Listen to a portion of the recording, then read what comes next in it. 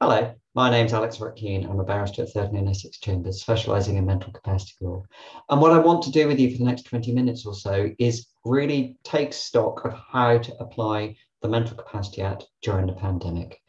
I'm recording this in December 2021. It might be that restrictions change up or down over the next few months. So I'm not going to talk specifically about individual regulations. Say I'm trying to give the bigger picture about how to apply the Mental Capacity Act as a piece of legislation which has never been changed during the pandemic in the circumstances that are applying. So to do that, I want to share some slides and then we can take it from here. So I just want to start with something which I think actually bears repetition frequently. The first is the difference between law and guidance. The law means, well, one of its consequences is you have to follow it. And if you don't follow the law, you might be committing a criminal offence. An example of the law here, for instance, are the self-isolation regulations, which explain what you have to do or not do if you have been told, for instance, by NHS Test and Trace that you've had a positive result. But the law, for instance, in most cases, doesn't prevent visits in care homes and hospitals. I'm going to come back to visits in care homes a little bit later because it's an issue which continues to cause real heartache for everybody.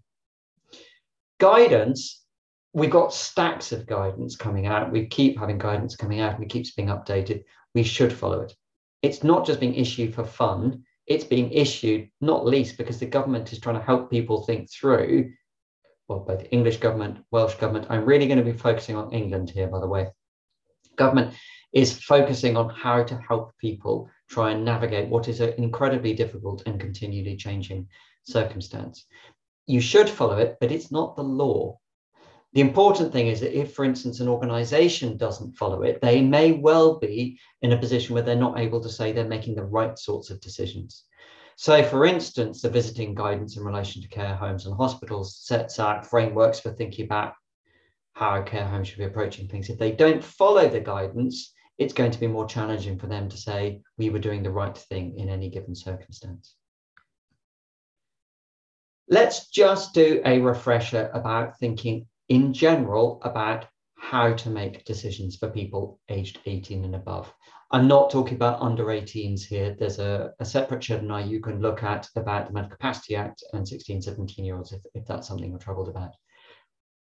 The Mental Capacity Act has never changed as a piece of legislation from the beginning of the pandemic, and I cannot imagine it will be changing going forwards. So starter for 10, the person should be supported to take their own decisions. Testing, flu vaccination, COVID vaccination, self-isolation. How do we think about supporting people to make their own decisions? Well, if you're trying to get a refresher on this, I've done a webinar about capacity. If they can't make their decision, how to think this through. The Mental Capacity Act provides us the framework. There's more detail about this in my webinar on best interest decision making, but just reminding ourselves of a few key points.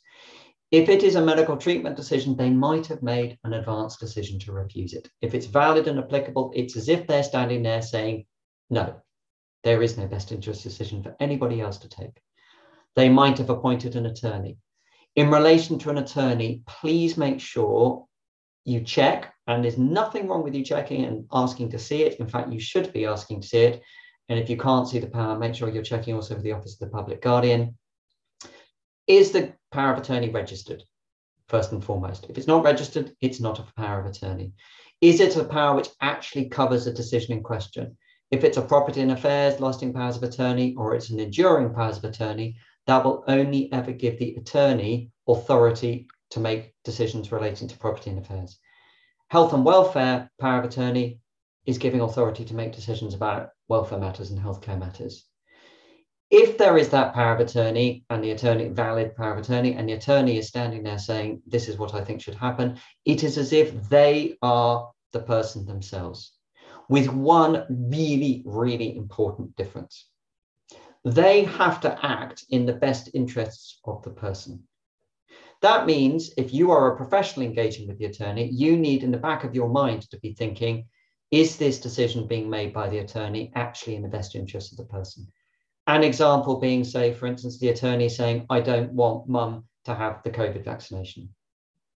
You might think that it was in that person's best interests to have the COVID vaccination. You would then need to have a discussion with the attorney about why the person was saying no. If the person was saying no, and we'll come back to this because they thought that it was very clear their mother wouldn't want it because that's what their mother wouldn't want, that might potentially mean it's not in their person's best interest to have it. If actually what's going on is the attorney is doing something which is really reflecting the attorney's own concerns, and you think that actually it really genuinely is in this person's best interest to have it, can't reach a proper resolution, please go and find a grown-up in the shape of the court. You might come across a deputy. It's very unlikely you're going to come across a health and welfare deputy. There are very few of them. It's very likely you might come across a property and affairs deputy appointed by the Court of Protection to manage a person's money. If there isn't an advance decision governing the position, if there isn't an attorney or a deputy around, then we're in this collaborative zone to identify collaboratively what do we think is in this person's best interest, which then allows relevant people to do relevant things, normally going to be relying on Section 5 Mental Capacity Act because they reasonably believe they're acting in the person's best interests. Critically important, please remember there is no such thing as the next of kin in context of Mental Capacity Act. Never, ever allow yourself to see a consent form signed by the next of kin for somebody aged 18 plus, unless in fact what they're doing is signing it as the person's attorney. It's really important to understand that you cannot take consent from somebody else if the individual concerns doesn't have capacity and they're over 18. You have to use the Mental Capacity Act process to work out how to proceed. Remember, you can't always get what you want, whether or not you can make your own decisions. If there's one thing the pandemic has taught us, that is the case for everybody. And there might be things which, for instance, public authorities with stretched resources simply aren't able to offer X, in which case it's not on the table for purposes of thinking about best interests. The interrogation should go on as to why it's not on the table. But if it's not on the table, it's not there to be chosen for under best interest, chosen on best interest basis. If there's a dole's authorization in place for the person at the care home, you need to be careful about what's said and what the care home can say they can do. In particular, it's really important to understand that the deprivation liberty safeguards authorization is saying this person is deprived of their liberty at the care home. We have been through a series of checks and balances. It is in their best interest and necessary and proportionate to the risk of harm that they'll be at if they weren't here. It is not saying giving, for instance, the care home the power to say if to anybody else to remove, if anyone else tries to take them away, you are automatically acting unlawfully, we have to call the police. It's more complex than that. Please go and find a lawyer if you're in that sort of situation. Let's just think through some of the key dilemmas, just so we're making sure we thought about them properly from an MCA perspective. If the person's got capacity to make their own decisions and they choose to decide not to comply with guidance, that's their choice, but they will be breaking the law if they're being told to do so.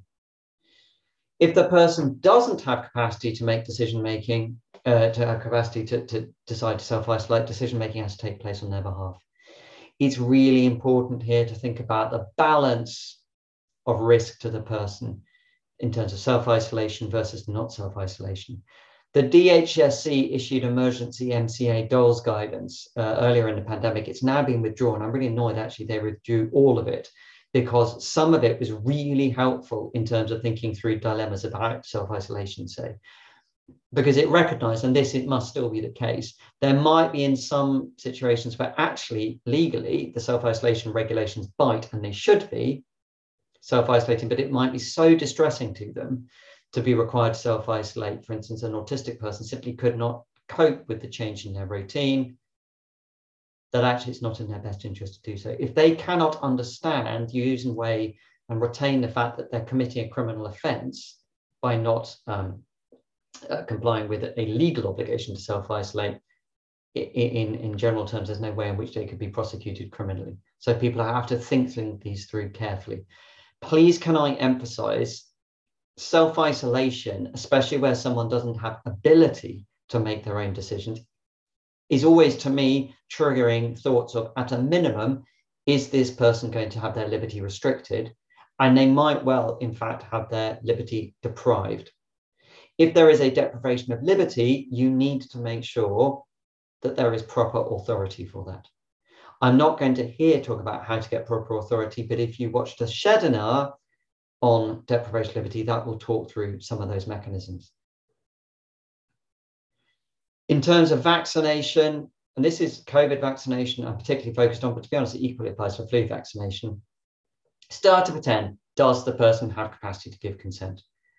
Can I just flag, you may well have situations where the individual concerned who's going to be administering the vaccine needs to ask themselves, is there a reason to think this person doesn't have capacity to give me consent here? If there is, they need to take the steps required by the Mental Capacity Act, see my Shedinar on capacity, to think through how to support the person to make sure that they are actually able to give consent. Because if they actually administer the vaccine in circumstances where the person can't consent, in reality, that is a coded or a disguised best interest decision. We do need to be clear. If the person really genuinely doesn't have capacity to make the decision, we're into best interest zone. Number one, red point, no blanket decisions. Not having capacity to make decisions about vaccination is not code for mandatory vaccination. You will see, I've given you there all the cases where the reported cases where the courts have spoken as at December 2021 about vaccination. I should say there are an awful lot more cases than this now, but these are being held by so-called lower tier judges. These were senior judges hearing these cases. All the cases now are held by lower tier judges because the principles are now so clearly set out. The principles are, it is person-centered. It may very well be in their best interest to have it.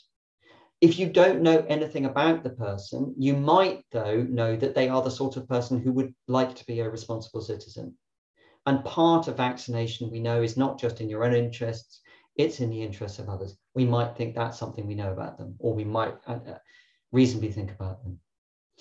But it's really important to understand that this is trying to start as much as possible with what would this person want. And I will just give you the example, SS as an example where vaccination was not in this person's interests. This was an older person.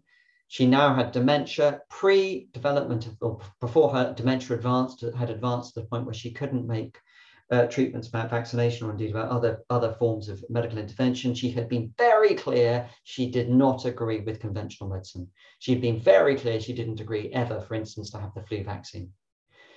At the point when the case was before the court, the risk to her from developing COVID was sufficiently low, not least because she never left the place where she lived, the care home where she lived. No one ever came to see her. The risk was sufficiently low. It was known that she really, really wouldn't have wanted it. And also, it was clear that restraint would have been required to bring about the vaccination. And the judge, putting all of those factors together, said, person-centered decision, it is not in her best interest to have this decision. And it's clear because he emphasized that if this had been a purely clinical decision, yes, clinically the sensible thing to do is always effectively to have vaccination because it's medically recommended. But best interest is about the whole person. Can I say there are a lot of unreported cases going on where attorneys or family members are saying we don't want X to have a vaccine. Obviously, attorneys, as I said a minute ago, in the start of a 10, it is their call on the person's behalf. But if there's proper reason to think they're not acting in the person's best interest and that can't be resolved by way of discussion, that's where the court needs to be involved. If family members are saying, I really, really don't want the person to have this, again, tease out, is it the family member's concern or is it family members thinking, as it were, trying to speak as the voice of the individual? And some of those cases, some of the cases don't need to go to court. Some of the cases do need to go to court. Essentially, the guiding principle is if someone then provides the vaccine to the person, are they able to say, I reasonably believe, A, the person has capacity, and B, I reasonably believe I'm acting in that person's best interests. And if there is a situation where there is a genuine disagreement about what's in the person's best interest amongst those involved in the person's welfare, it's extremely difficult to say that reasonable belief exists. The Court of Protection has to be involved to resolve the situation and needs to be involved sooner rather than later. Oh, I've given self-isolation twice because it's so important. Care home visiting, really important. Lawful unless the care home has been closed to visitors by Director of Public Health. It's never, ever been unlawful to visit care homes. Even at the height of the first wave, we might now be heading to another wave. It's never been unlawful. This is always a situation of care homes following guidance. Obviously, the guidance keeps changing. The first thing to do is check with the care home or the care home to make sure that it is applying the guidance, which is really trying to balance a number of really complicated issues here. One thing which is also sometimes helpful to have a recourse to, may sound a bit odd, but it's important to remember, residents in care homes are consumers. It's not just we're thinking about human rights law, because human rights law actually, I should say, applies, for instance, in some slightly complicated ways in private care homes in relation to people who are self-funders, or indeed people who are funded by continuing healthcare. Human rights law applies in some slightly complicated ways there, but people are consumers in private care homes, and the Competition and Markets Authority has provided actually some quite useful guidance about how consumer law applies, including things about visiting and also about termination of contracts. It's not pandemic specific, but provides some useful stress testing for people trying to do the right thing, and if there's a challenge about what the right thing is. Now, just giving a few thoughts about deprivation of liberty safeguards. The Dole's emergency guidance has now been withdrawn, but it never changed the law. And so just to make clear, it has always been and is always lawful for remote assessments to take place. This is very different to the Mental Health Act. If you're the person carrying out the assessment, you need to decide, if I'm doing this remotely, well, why am I doing this remotely? If I'm doing this for, as it were, administrative convenience, I should tell you, I think the courts are quite likely to be slightly troubled by that. But if you're doing it remotely because, for instance, you are trying to minimize footfall in the care home where there's an outbreak going on, that's probably a very good reason that you're having to do it remotely. But if you're doing it remotely, you always need to think, have I got enough evidence? Actually, you should always think that in any assessment. If you can't access the person meaningfully, what other evidence have you got to draw on to make the determination? And you always need to be clear about how you've reached your conclusion, whether that be about capacity, whether that be about mental disorder, whether that be about whether it's deprivation of liberty in the person's best interests. And if you've adopted a situation where you know I'm doing the least worst thing, it's much more likely you're going to have to keep the situation under review. If you're not seeing the person to consider the capacity, person to consider capacity, are you complying with Section 1.3 Mental Capacity Act? Is a really good question to ask yourself. 1.3 says, take all practicable steps to support the person to make their own decision. Not seeing the person, can I say, actually, I'm, as it were, doing something or not doing something practicable? I would just say we've now discovered enough cases to allow me to make this point, that there might be a situation where actually seeing the person remotely is, weirdly, a practicable step. An autistic, younger, tech-savvy person might be much more comfortable with doing something by Zoom than having you, or by Teams, or whatever, pick your platform of choice, than having you in their personal space. But that's thinking about more tools to help things through, not defaulting to remote because admin convenience. And also, just lastly, there might be situations where it's necessary to make use of older material. Some situations, Dole's, you have to make sure that each assessment, unless it relates to age, is within the relevant time frame. But it doesn't mean that you can't say, I am assessing this person at point A, I'm relying on stuff which is older than 12 months, say, in relation to mental disorder.